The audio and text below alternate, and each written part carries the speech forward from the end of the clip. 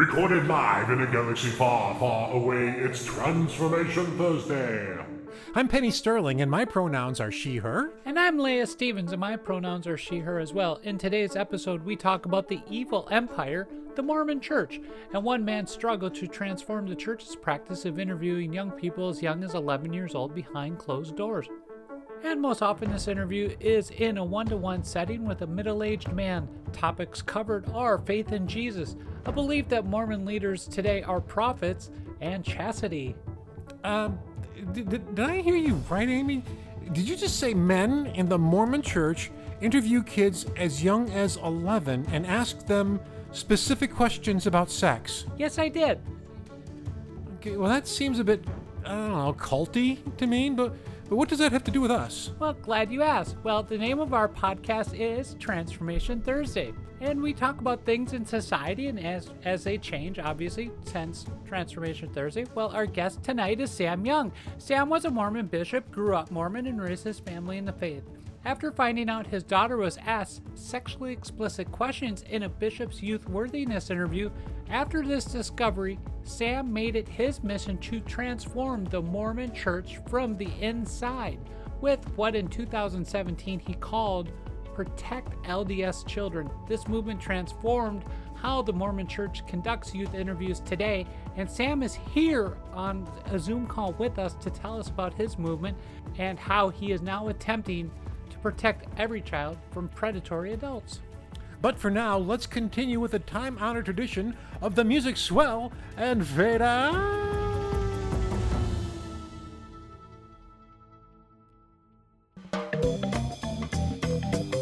Let's talk about change, Amy. Okay, let me see. It looks like I've got 3/4, a nickel, a Canadian loonie, and a few British tenors from when I was in London, because I'm an international comedian. No, not that change. Change is in transformation. The topic of Transformation Thursday. Oh, yeah, that. Well, we're doing this podcast to highlight how much things change and how quickly they do it in society today. Everything changes, and change isn't good or bad. It just is. The more we realize that change is just the natural progression of things, the better off we'll be.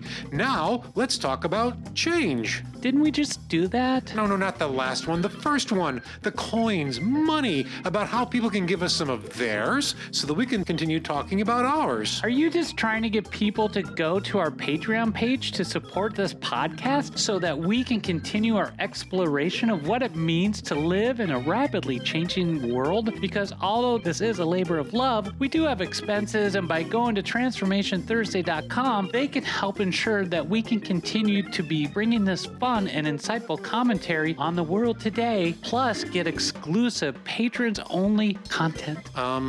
If I say yes, can we get on to our next segment? Oh God, I hope so. Okay then, transformationthursday.com. Also, can you break a 20 for me? Sure, I can get that to you in euros. Okay, now you're just showing off. Welcome back to Transformation Thursday. I am Amy Stevens, and my pronouns are still she, her after that break. And my name is Penny Sterling, and my pronouns are always she, her as well. Now, Amy, before we began recording tonight, I could sense how personal this interview was for you. Do you mind telling me and our audience how this ties into your life? Oh, yeah, sure, you bet you don't. You know, Sam's movement started in 2017 as I was beginning to come out as transgender, even though I had been a member of the Mormon Church for almost 2 decades. I didn't grow up Mormon. I grew up in Minnesota, as we have spoken about a few times, always here on the show. As I converted to the Mormon Church as an adult in 1999, realizing what was being asked in those interviews when my daughter started going through them, I was absolutely horrified. And by that time, your oldest daughter, LaRue, was 15, and wasn't she already exposed to these interviews?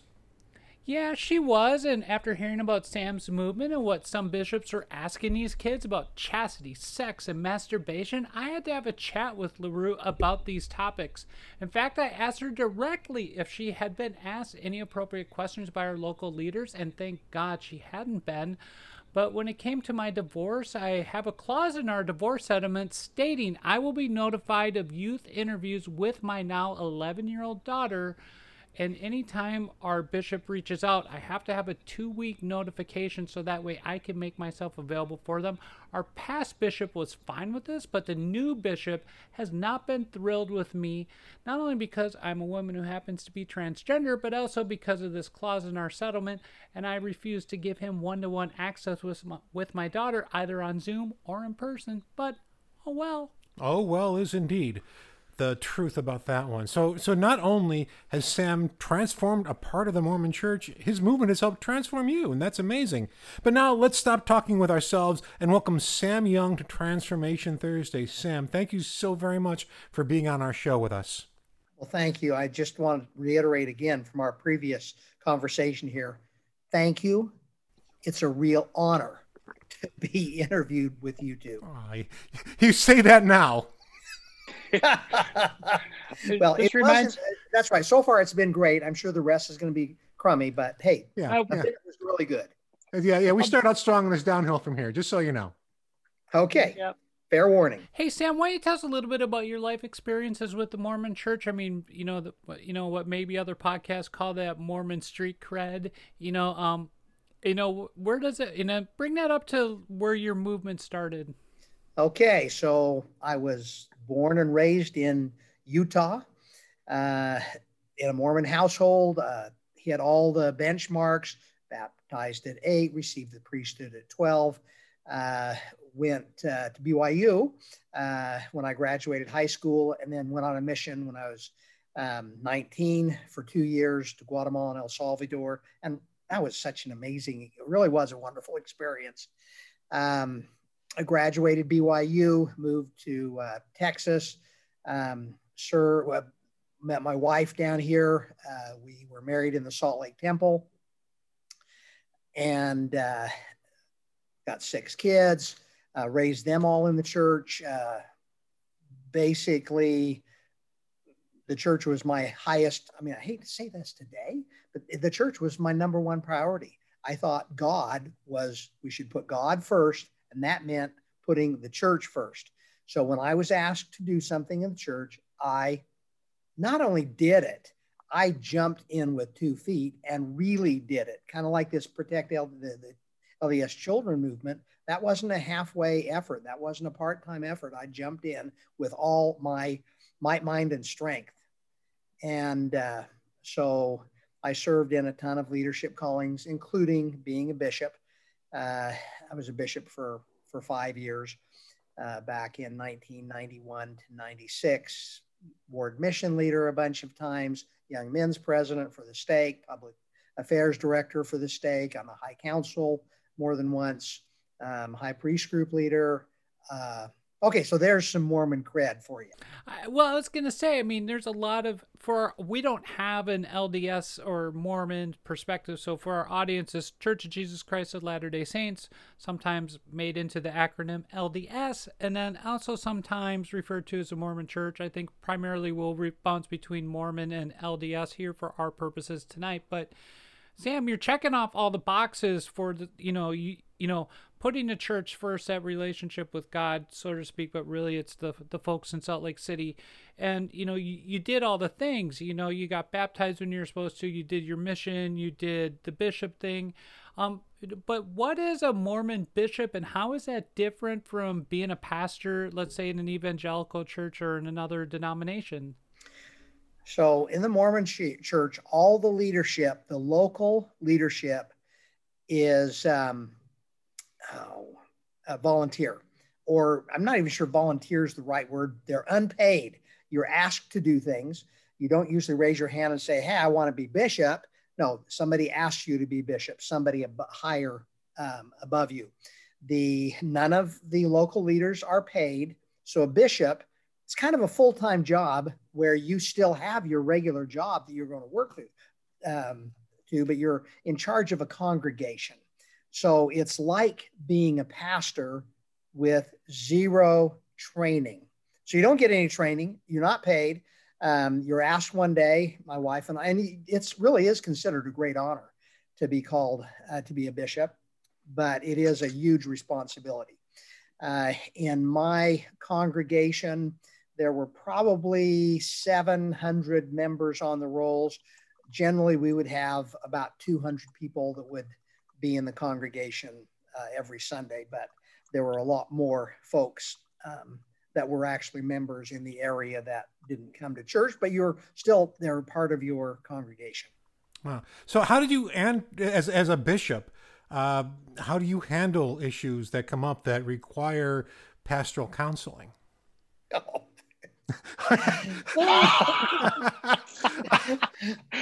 Okay, I was so lame at this. So people come in for marriage counseling. Did you think you were lame at the back of the time? Did you think you were lame at the time? Absolutely, I did. Oh my gosh. Okay, so you talk about authenticity. Well, I'm pretty authentic at recognizing that I don't know what the hell I was doing back then. At the time, I didn't know. But so every Sunday I would get to church about 6 o'clock in the morning, and it's all dark. You walk in, you turn the lights on, you see that, well, it rained and stuff fell from the roof onto the floor. So you got a vacuum cleaner out, cleaned that up. And then you went in your office, and almost every Sunday, this thought hit me. I'm not the smartest guy in this congregation. I'm not the most spiritual guy. I really don't know how to do what I'm going to face, how to face the things I'm going to face today. But I am only here for one reason, because Jesus Christ wants me to be here. That's what I have behind my back, is that he has put me in this position. That's what I believed back then. But that was what gave me the confidence. Okay, geez, I got another whole day ahead of me where people are going to be in and out of this office with all kinds of issues. And then we've got to run the ward, and all the auxiliaries or all the organizations in the ward address all that stuff. And then you got all the kids to worry about. So, no, I felt very inadequate at it. And so it was kind of, I probably was overconfident and prideful sometimes that, hey, I know what I'm doing in this, but I really didn't. Because you have zero training for it, and you don't really get any training.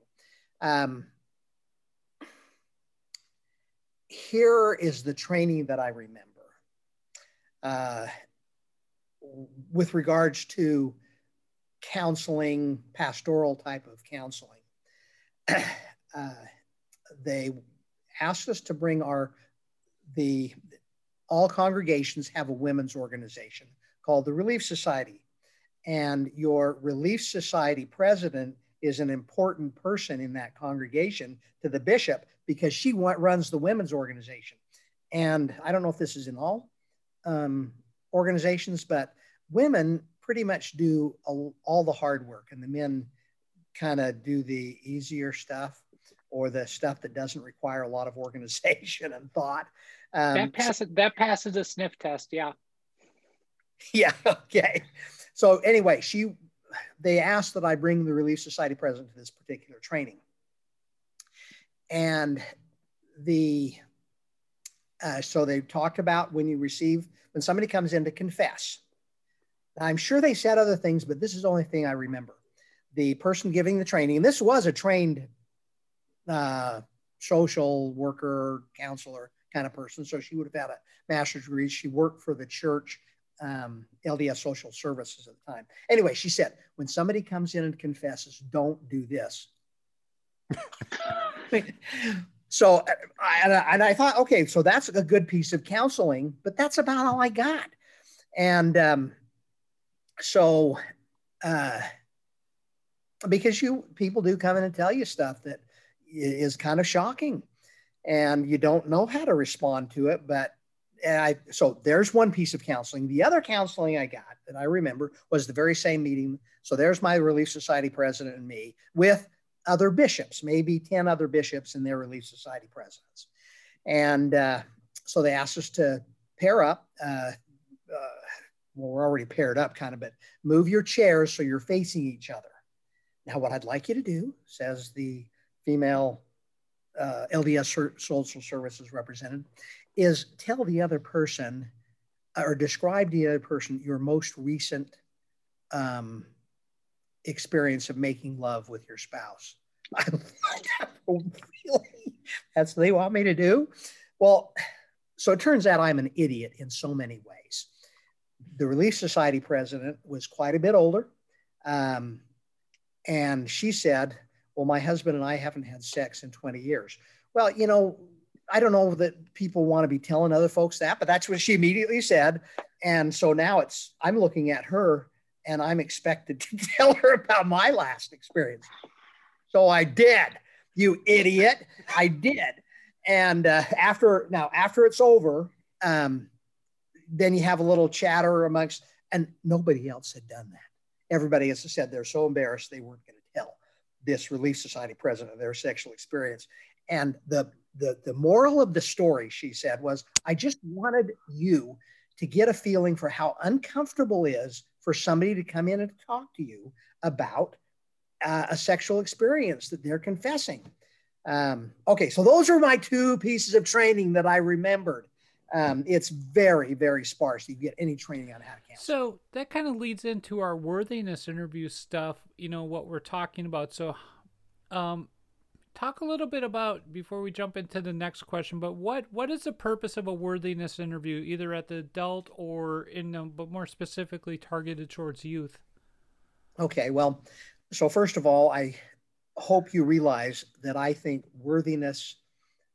talking about worthiness with anybody is totally ridiculous. It's harmful, especially to children, because when you talk about worthiness, the child, and frankly, I think all of us, but certainly children, are going to be thinking about worth.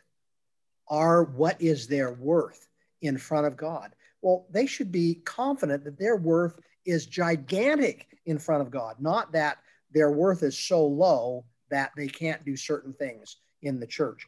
So the worthiness, the concept of worthiness is to determine whether or not that child is worthy for certain advancements or participate in certain ordinances.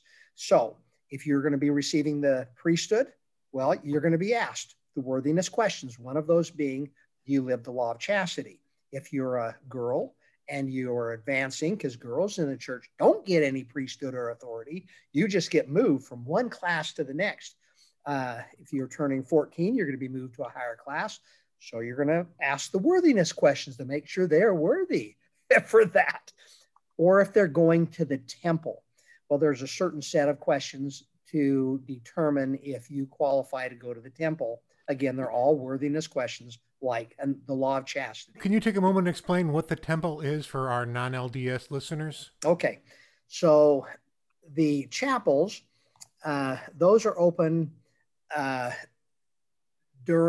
Sunday for Sunday meetings, and they're open Tuesday, Wednesday, Thursday for other meetings like youth meetings, women's meetings, sports, those kind of things. And that is open to anybody. The temple is not open on Sundays. It's not open on Mondays. It's open the other days for certain hours, but only members of the church that hold what is called a temple recommend can enter the temple. So they have to go to their bishop and be asked a set of 13 or 14 questions to determine if they are worthy to go participate in ordinances that are only performed in the temple. And it's only through doing that you're allowed into heaven. Is that correct? Is that am I incorrect about that?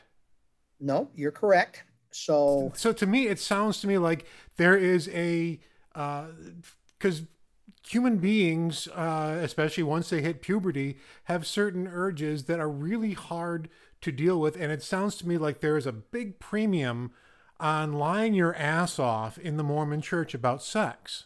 Because if you have to see, if you answer truthfully, like you did in this confrontation, in this situation, you're almost in trouble. So you have to, of course, say, of course I'm chaste. Even if you're masturbating 3 times a day, you're going to, of course, say that. Otherwise, you're going to go to, it's like, to me, that sounds like a no-win situation for somebody who wants to be honest with themselves about their life. That doesn't mean they'll be asked all the questions every 6 months, but if they're advancing in the priesthood or advancing to a class or going to the temple, they are going to be asked the questions. So that starts at age 11 through 18. while I was talking to tons of people, when I would speak at a number of places, I would ask, and there were LDS people who were there, I would ask a couple of questions. Number one, how many of you were asked? Well, then I was just saying, how many of you were asked if you masturbate? Because that's the question should be, do you live the law of chastity? But many bishops have been told, ask about masturbation. And if you find out somebody's made out or French kissed, we'll ask them more detailed questions. You found out they had sex? Well, then you really ask them super explicit questions. Okay, so I asked the question to groups of people, were you asked, do you masturbate when you were a kid? 50%, at least 50%, always raised their hands and said that they were asked explicit questions. Often it was more than that, but it was absolutely always at least 50% had been asked that question. The next question is, did you lie about that? About 50% of those who were asked lied about it. So here's the interesting thing. And so members of the church will say, no, you've got to ask those questions because we don't want kids going to the temple that are breaking the law of chastity. We don't want kids that are masturbating to be in that temple. Well, guess what you get when you ask these questions. What happens is the kids that are masturbating and they tell the truth, they're not going to go. The kids that are masturbating and lie about it, and that's about half of them, well, they're going to go. So now you have eliminated the honest kids and given them great shame. And you've got the lying masturbators who are in that temple doing the ordinances. So it just, it's screwy all the way around. And there's probably also shame involved with that. They got there from lying, and they've been told that this is a sin, a venal, and then so there's probably, I mean, you're just basically installing. It's a no-win situation, really. If you're truthful about it, you're gonna feel outside. You're gonna feel left out. If you lie and you get in, you're gonna feel unworthy about it because you know you lied to get in. There are so many ways that kids are shamed. Now, some kids, they don't. There's a spectrum for everything. Some kids can lie and masturbate and they don't have any problems. They're not going to feel the shame. And then you've got the kids that are super sensitive, that you're going to drive them into self-loathing from the shame that they've experienced. Just talking about it with a bishop, that's a ton of shame right there that they're going to feel before the bishop, before God. And then if they restrict privileges, like you can't, like the boys administer the bread and water for the sacrament. And if a kid is told, well, you have for the next 3 weeks until you quit masturbating, you can't pass the sacrament. Well, that's a big red letter. All kinds of shame. You can't go to the temple. Everybody else is going to the temple. The other kids may not be thinking of it, but they may. But the kid that's not going, he is going to be thinking, everybody knows why I'm not going. And so the shame can be massive and lead to really bad consequences. Well, the consequences there are real. And, I was talking to a therapist friend of mine who, was talking about the lying and the shame, and this becomes a vicious circle within the Mormon community. And especially, and I did a research paper this past summer on LGBTQ youth within the Mormon church, the anxiety, the depression, the PTSD, and everything that comes out of that, especially within LGBTQ and trans communities in the Mormon church. That's a real risk, and that's where a lot of this stuff is coming from. So, were you paying attention, or were you in tune with that yet? As a bishop back in the 90s, or were you still coming to grips with all this stuff? I was clueless.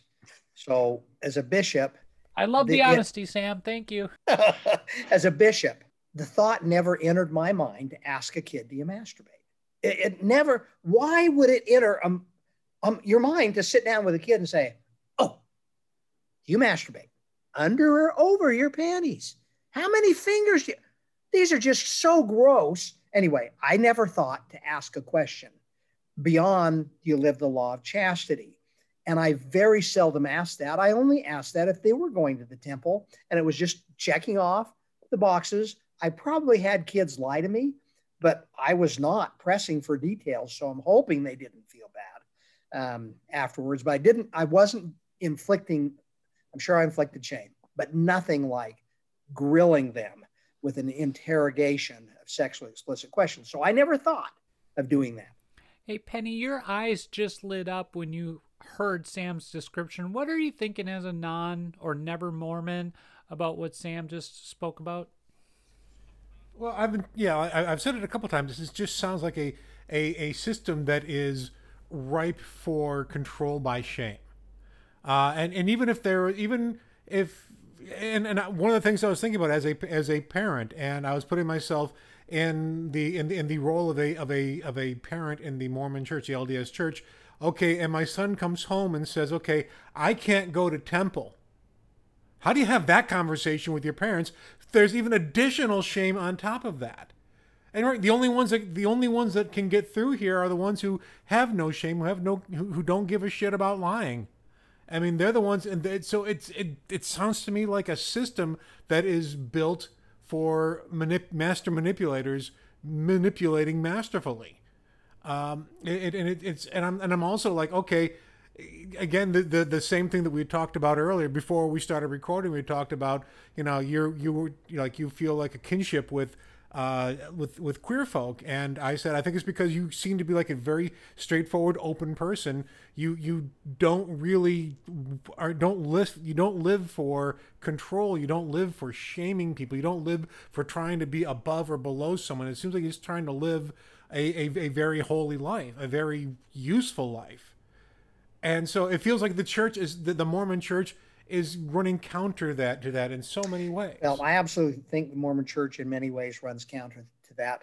But now, just so you know, I'm totally human with all kinds of problems. Of course you are. Of course, that's part of it. Absolutely, admitting we have problems is it. And but making sex a problem, making it a bigger deal in an attempt to nullify it.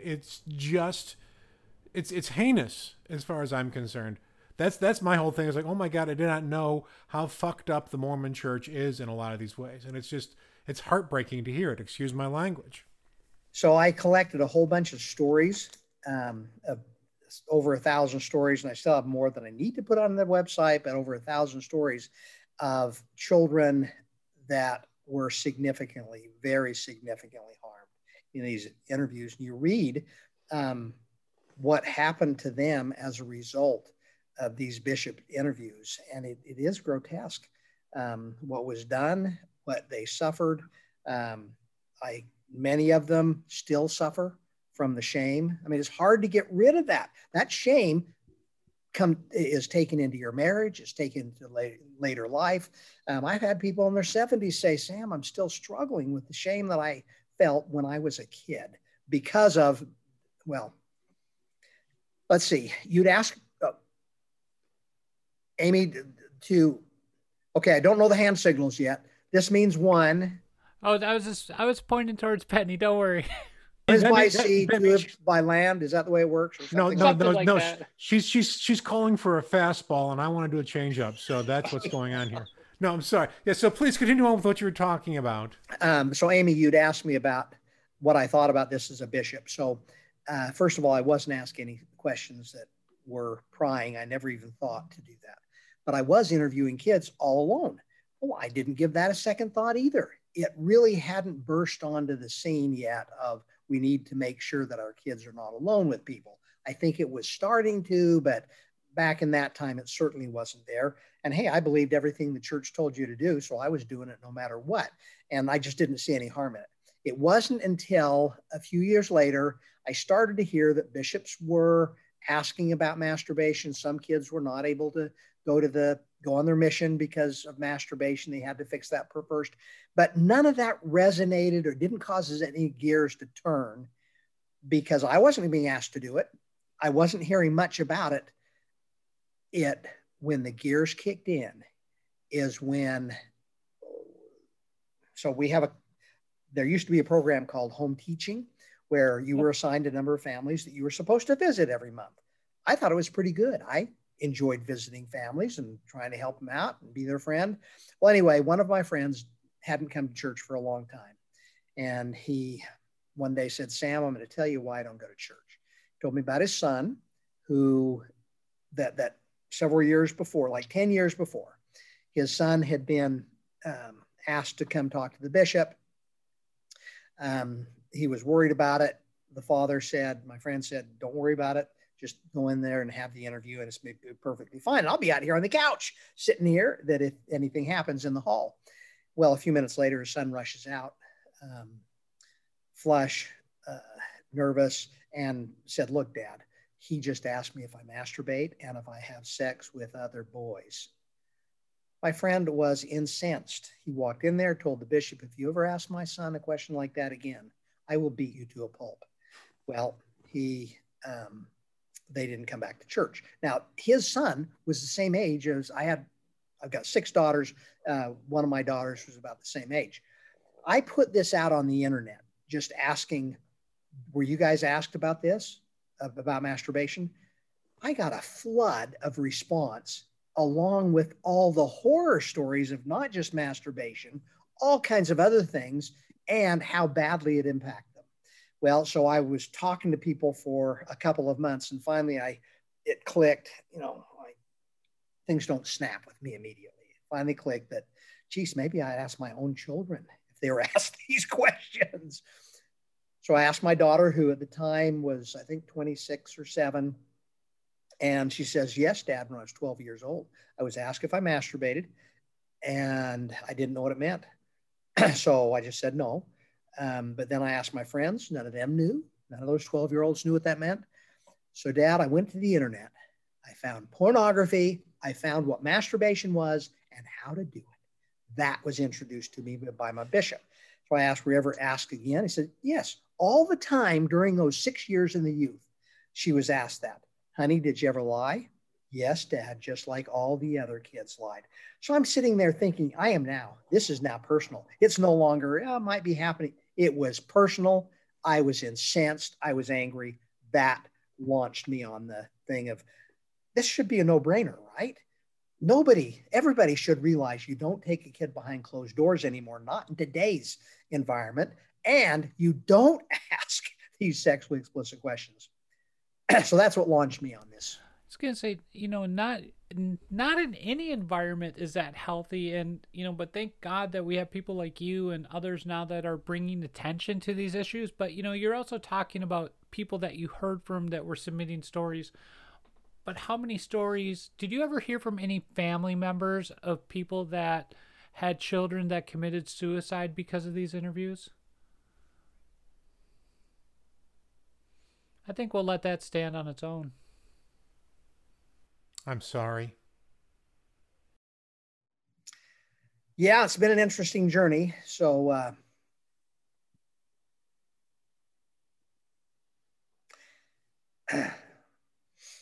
I've met a couple, and they had submitted their story, but I met them. So I did a 23-day fast to raise awareness to this, and met this couple. The man, probably 40, early 40s, he had been raped by his bishop. Concerned about letting your children alone with a man behind closed doors? This man was raped by his bishop. I won't go into all the details, but you think that affected him for his whole life? Yeah, he never, ever got over that. Well, it turned out, I didn't know at the time, but they lived here in Houston. Both he and his wife came to my excommunication trial, September of 2018. A year later, he took his life, died by suicide. So have kids died by suicide? Yes, there are several instances of that. There's a couple instances of that on the website if you go there. So yeah, the shame can be so great that, this man, it went beyond just being asked questions, but there was another boy that's on the website that took his own life simply because he couldn't stop masturbating. And he continued to be asked about it, continued to be shamed. And finally, he felt like it wasn't worth living anymore. Well over, I would say maybe 70% of the stories include suicide ideation as a result of this. About 50% of the stories have that they attempted suicide.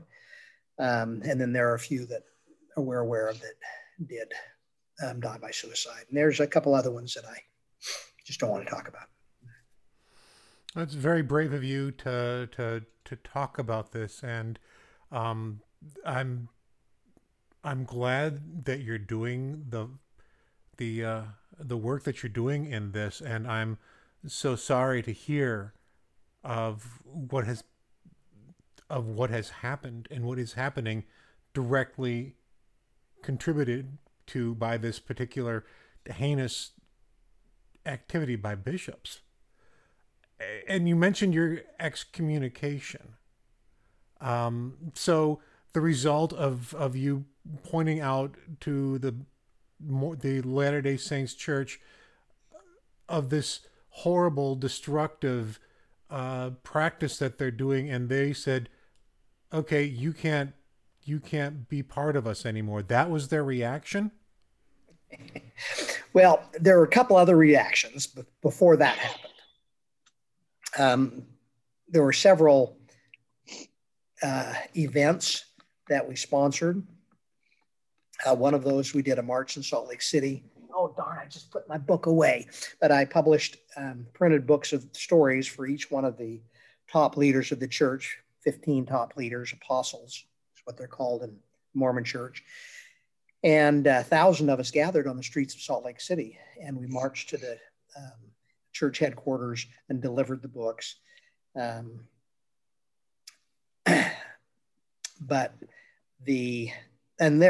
We'd been publicizing this a lot, promoting it a lot. And 3 days before the march, the church announced a change in their interview policy. Yes, we got something good changed. And this was their change. They put it in policy that if the child requests, there may be another person permitted in the interview. Now, I had calls from the newspaper, from the TV, from friends of mine that are active Mormons, asking me, "Sam, are you going to call off your march now that the church has made the change?" Well, it took me about 30 seconds to process the change the church had made and to say, okay, so I can say certain words. Absolutely. Any word. Took about 30 seconds, said, "God damn it, no. There's no way in hell I'm going to change this. This change is significant, but it's so dinky.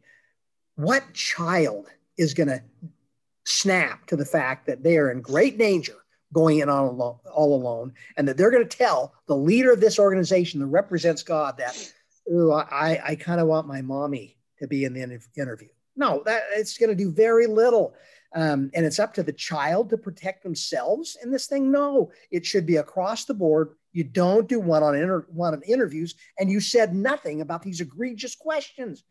I was asking for no explicit questions. Well, okay, you can ask. I have a problem with asking, do you live the law of chastity? But if you limit it to that, that would be so much better than allowing the bishops to ask all these other crappy, explicit questions that you never talk to adults about these things. You and I would be embarrassed to even bring up the stuff that the bishops are asking children. But anyway, the change was made. And although it was dinky, fortunately, the newspapers got it wrong. And they announced church changes policy to allow parents in the interview. Great. Okay. But they didn't give the details of it. But that really sent a message to a whole bunch of parents, to church members, that, by golly, I want to be on that interview. They hadn't heard that the kid needs to ask for it. So there started to be, and I don't know how widespread it was, but I know that there were a lot of parents that decided they were going to make sure their child was not interviewed alone, and they were going to forbid explicit questions, protect their children from that. Now, I can't remember what the question was I'm answering. That's fine. No, your answer's perfect. So, this is just a great reminder of why I put this into my divorce settlement, was because I had to write an interview recently to our local bishop who wanted to interview one of my youngest child, and I said point blank, I said, you will never have one-to-one access with my child in behind closed doors or in a Zoom call. I don't care what setting it is. You are never going to have one-to-one access with my child. And he kind of gave me some attitude back on it on the email, but I stuck to my guns. But the other side of this is, and I even said this in there, and this is the damned if you do, damned if you don't scenario I'm in as the ex-Mormon parent. If I don't let my child go through this process, then I am taking away these rites of passage from my child as a Mormon youth, and so that puts me in this really awkward position. But yet, so I consent to this, but I tell the bishop, the only question you can ask is, do you follow the law of chastity? It is a yes-no answer. If my daughter answers yes, we continue on with the interview. If my daughter answers no, we end the interview in that real time. We take our kid home. They talk to us. They talk to their counselor. We go back to you. We do another interview. And if the child answers yes, we just continue on. And at no time will you ever be made privy to the information we discussed with our child, because that is none of your business as a middle-aged man interviewing my daughter, who is now 11. 11! No. I rarely see you this worked up, Amy. And I'm so glad to hear that you do that. And I'm so glad that you have that presence and that awareness. Is your ex-wife on board with this, Amy? Or do you want me to just... I don't want to speak to her directly, because I don't if you want me to cut this out, we can do that too. No. This is the way I'm going to answer that question. When we were walking through the mediation process and I explained the Mormon worthiness interview to the mediator, her eyes lit up, and we live in New York State. So that's, and she saw the response from me on this issue, and basically her reaction was absolute horror, like yours is, Penny, as a non-Mormon. And she specifically said, you do not want this going to a judge. Amy will get everything she wants on this topic. And that's where we're at here in New York. So that's how I'm going to answer that question. Great answer. Thank you for doing that, Amy. Thank you. But Sam, that's because of you. What you did in 2017 by starting this train rolling. It's because of you you're here. Because of you, you've had to hear these stories nobody should hear. And yeah, I have a passion for this, but my passion's to help my daughter. My passion's to help other kids not be exposed to this crap. This is the hill I will die on when it comes to my kid and other people. Hallelujah. So, Sam, you have 6 daughters. Do you have any grandchildren right now? Are they Mormon? I have 14 grandchildren. So 3 of my daughters are still active in the church, raising their children in the church. And I support that, even though their church kicked me out, labeled me an apostate, an evil person that's going to the worst hell you can imagine. Never to see my children or wife again after I die. So that's what their church is consigning. See you there, buddy. See you there. Yeah, okay. But I certainly support them if they feel that's the best place for their children. I'm good with that. I think all of them are going to protect their children from these interviews.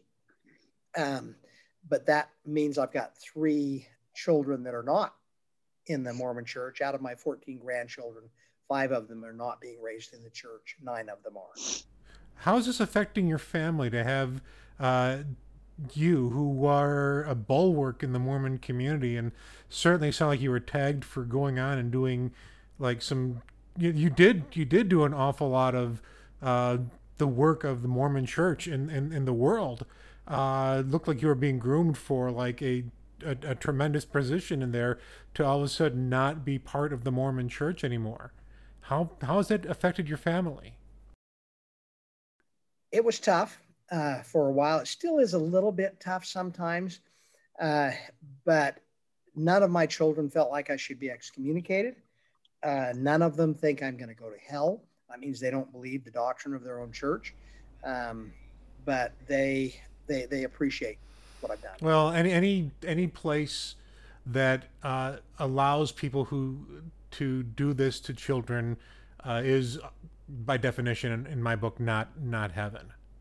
Any place that keeps people away, people like you, out of there for speaking the truth and for being an advocate, cannot be heaven. So if that's hell, I'll be happy. I'd rather be in your hell than their heaven, quite frankly. I'm sure we'd have better conversations if nothing else. So yeah. Let me ask you this: the way you set yourself up and the excommunication, you've kind of just like glossed over it, but that had to be hard for you. That had to be really hard for you. So, what led up to that? I've been given warnings by the church leadership that I needed to shut your mouth, sit down.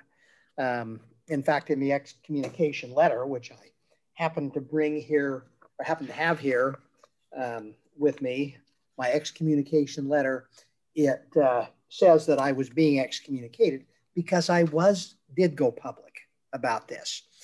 And the reason that I went public, I talked to my bishop, I talked to the regional leader, they said there was no problem. I got this book of all these stories, these horrendous things. My daughter was asked if she masturbated. I got 6 daughters, 4 of them were asked questions. Do you have anal sex? Who? What man? You perverted. God. Okay. Yeah. Yes. I can still get angry about stuff. They said there was no problem. They said that, I said, well, I'd like to talk to the higher ups, the apostles. They said, well, they don't talk to anybody. You have to write them letters. So I wrote several letters. Of course, I never got one whit of response. So we did the march in Salt Lake. We got all this publicity all over the place, which raised awareness to the issue. We did the march in Salt Lake, and then I did this 23-day fast, and very public up in Salt Lake City, across the street from my iconic Temple Square. Every night I did a broadcast, a Facebook Live broadcast. About 500,000 people watched that over the course of 23 days. It was just an amazing event. We had all kinds of people, probably 1,000 people that came down during the to those things across the street from Salt Lake City. So it raised a ton of awareness. Again, got a ton of attention. And at that point, I thought, I've done enough.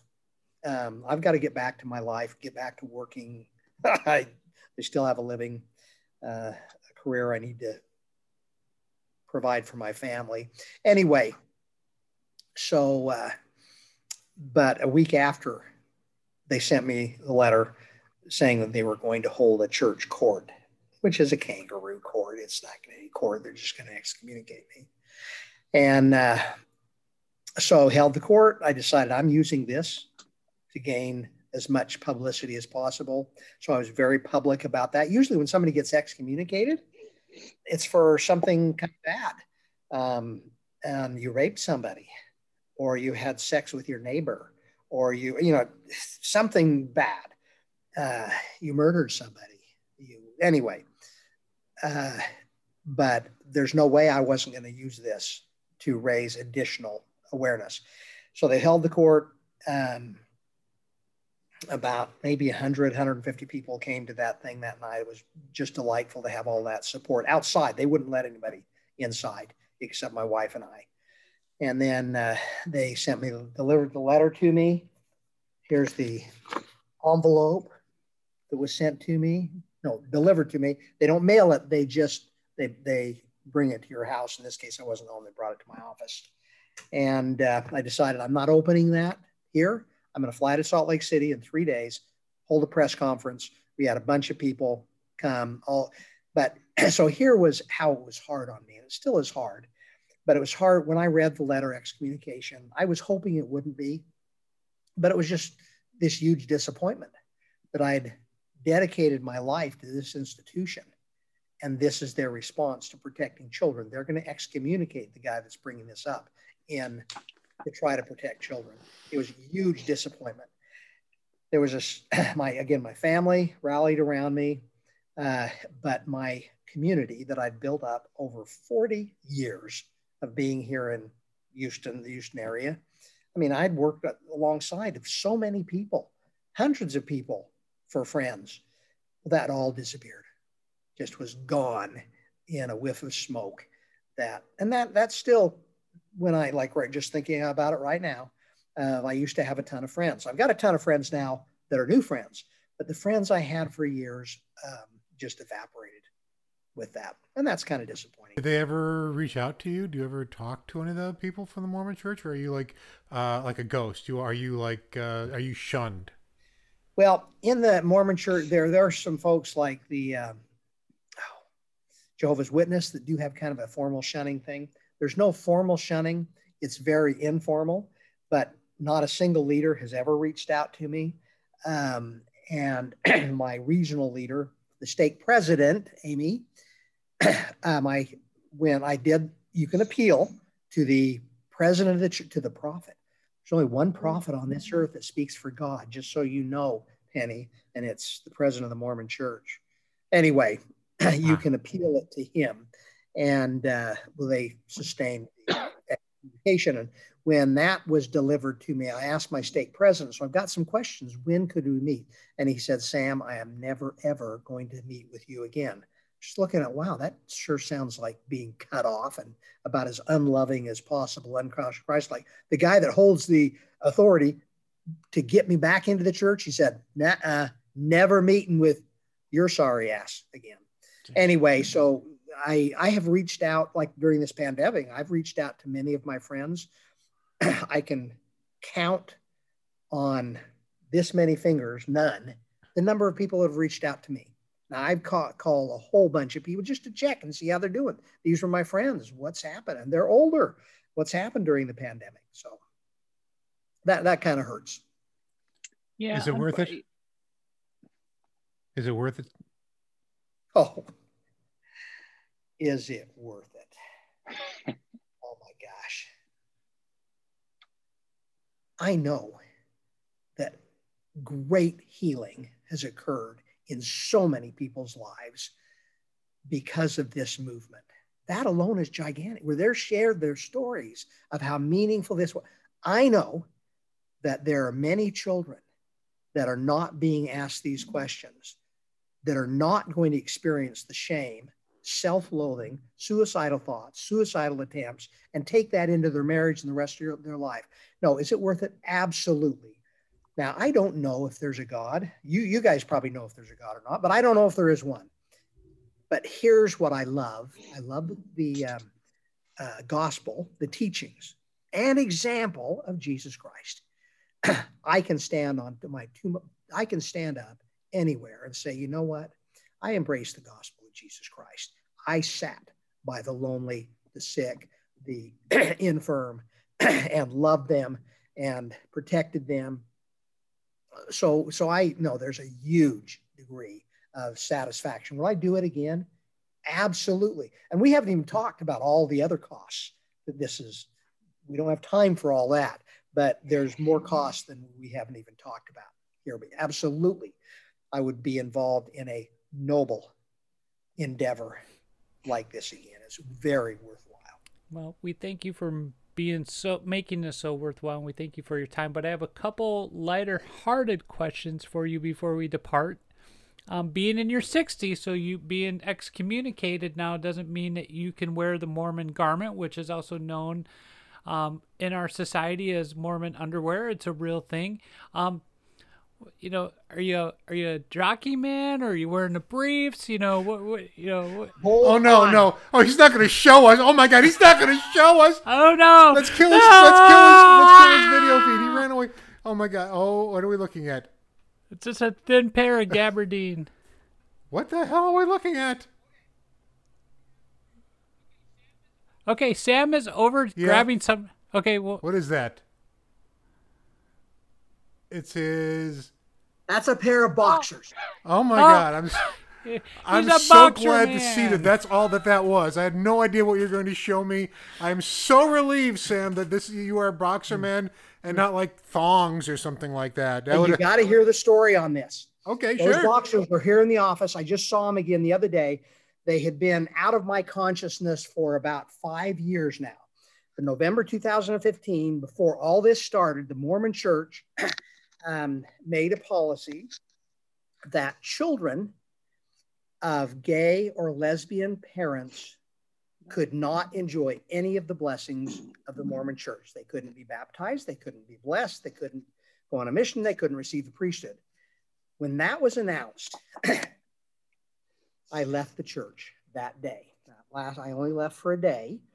But when I heard that, I was so upset that this is not Christ. This is not Christ-like, punishing children for something that you think their parents did. No.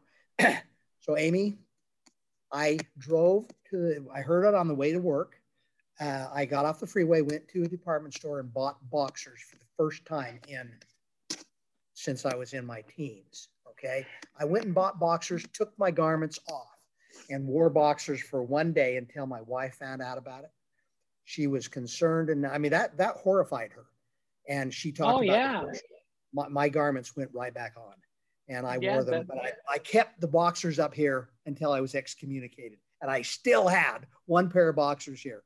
So anyway, when the church did something that was going to harm LGBT children hugely, that was it. And I started voting opposed in all the conferences. Ward conference, state conference. I even went to general conference and voted opposed. So real quick. So what voting opposed means is that in ward conferences, state conferences, which are local and regional conferences where members get together, and then general conferences, the worldwide gathering in the church, and there's about 20,000 people in Salt Lake City. If you vote opposed, basically what you're voting generally speaking, there's a unanimous vote of saying, yeah, everybody believes that the Mormon Church, the leaders of the church, are prophets, seers, and revelators, and it looks like everybody votes, and it's affirmative. Everybody believes this.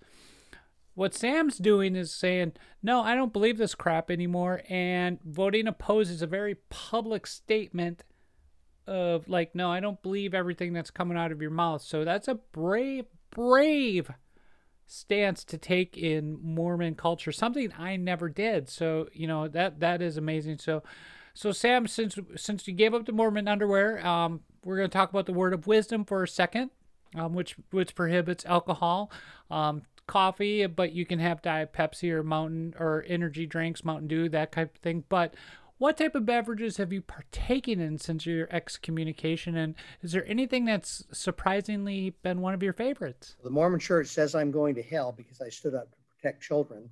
Fine. But if that doesn't really send me to hell, I'm doing something that definitely does. I'm enjoying coffee and alcohol.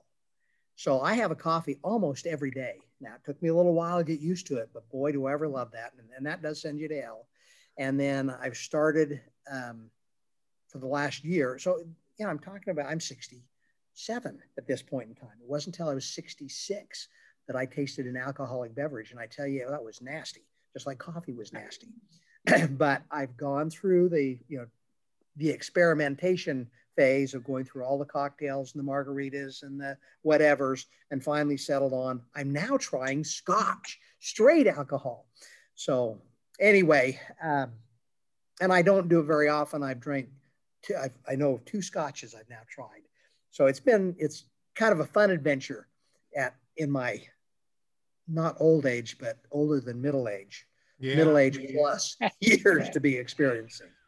Well, I tell you this much, it's been great talking with you. And if we ever get past this COVID thing we found ourselves, I'm going to buy you a Scotch and we're going to drink while we're going to talk. Or maybe an Irish coffee, best of both worlds. Maybe a little bit of whiskey and a cup of coffee. And boy, we'll just go together with a shot of whiskey on the side. Super. Well, I'd love that. Yeah. Thank you so much for spending this wonderful time with us. And I'm just so glad I have a chance to meet you. It's just great learning so much about you, and if you're going to hell, I'm going to walk there beside you. Okay. Okay. Thank you. Thank you very much. Great to meet you guys. You too. Great to meet you too. We'll be right back with our wrap up. This is Transformation Thursday. To financially support Transformation Thursday, go to transformationthursday.com and that will bring you to our Patreon page. Once there, click on the Become a Patron button. You can also follow us online on Facebook. You can follow us by searching for Transformation Thursday Podcast, and please join our private Facebook group by searching Transformation Thursday on Facebook. On Twitter and Instagram, you can follow us at TransThursPod. To make sure you stay up to date with all the latest episodes, please subscribe to the Transformation Thursday Podcast on Spotify, Apple Podcasts, and Google Podcasts, or wherever you get your podcasts. On Apple Podcasts, please leave us a 5-star rating and a short review. It's free and it does help get Transformation Thursday out to a larger audience. Finally, Transformation Thursday is copyrighted material, all rights reserved, 2020. Welcome back to Transformation Thursday. My name is Penny Sterling, and as always, my pronouns are she, her. And I am Amy Stevens still, and my pronouns are she, her as well. And we still have Sam on. Sam, you never announced your pronouns. What are your pronouns? Oh, man. I mean, is it he, him, me? Yeah, him. there you go. I've never given my pronouns before. That's a first. Congratulations. Yeah, I think his are he, him, howdy, because he's from Texas. Yes, there we go. Okay. Yeehaw. Well, Sam, just to let you know, in this we'll do a quick wrap here, and we're going to be talking about what we took away from today's. But Penny, what are you taking away from this episode? My takeaway is that Sam has the lamest yeehaw of anybody from Texas I've ever heard in my life. No, my takeaway is the authenticity and the strive for authenticity and bravery, and actually trying to follow a Christ-like life will sometimes take you away from organizations. And Sam was willing to sacrifice his entire religious upbringing, his religious grounding, for what he believed and what I believe was the right thing to do. And I'm just amazed at that. I'm just as amazed as at his willingness to do that as I am as I am outraged at the fact that he had to, quite frankly. What about you? Yeah, my big takeaway is that, you know, Sam was talking, one of the key points that we blew by pretty quickly, but Sam was talking about that point where some kids are really good at lying and they can really set that aside and bracket that out of their lives and compartmentalize that. But there's other kids that can't. And they really take that and they have a really hard time with that. And I really think that's where my 11-year-old would end up, in that second category. And, you know, so having Sam on and hear him talk about that process of coming to terms with these interviews, his activism for them, and how that affected my family life, because really what it comes down to, it is about me and how we worked through this as a family to protect our child from these interviews.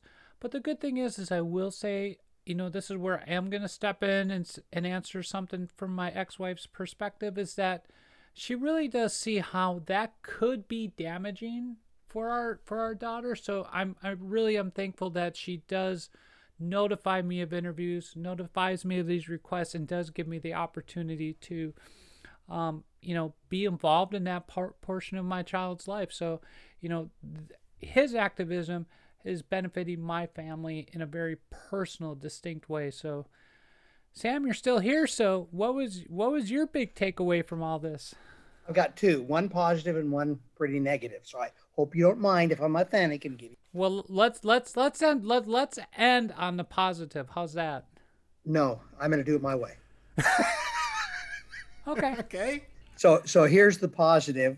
It is so validating to hear what you are doing, Amy, for your child, to stand up and protect your child in the face of this organization. So that is huge. So that's a big thing to witness that personally. So thank you.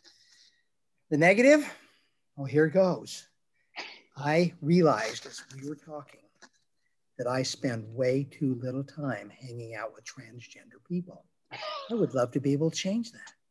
Well, we're fabulous, and you can hang out with us anytime. It's really hard. You're in Houston now? In Houston, I'm sure we had some transgender folks come to the those 23 days, So you're out on the street and people come by, you just get to know them and get to love them.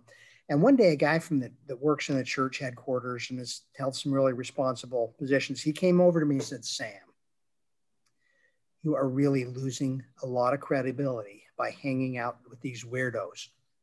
I jumped back and thought, oh my gosh. Isn't that what they criticized Jesus about? They didn't like who Jesus was hanging out with. And anyway, and I'm not saying you're weirdos. I'm saying that this is the criticism I got when I was hanging out with a couple of transgender people that came down and visited with me, who I love dearly. Anyway, so there's your positive and negative. Well, just so you know, I've always been a weirdo, and I wear that proudly. It has nothing to do with my gender identity, but I'm really happy, and I'm really glad to see that you're doing this, and I'm really glad to hear everything that you're doing, and best of luck to you in the future, Sam. Thank you very much. And I'm working on the ego. And I've become less of a weirdo since I've came out. So, I mean, it's just... Okay. I'll let you believe that, Amy. Okay. Thank you very much, Sam, once again for being on here. Thank you, everybody, for listening to Transformation Thursday. It's been a really fun time. Have a great night, Sam. Have a great night, Amy. Good night, You Penny. too. Good night, Sam. Thank you.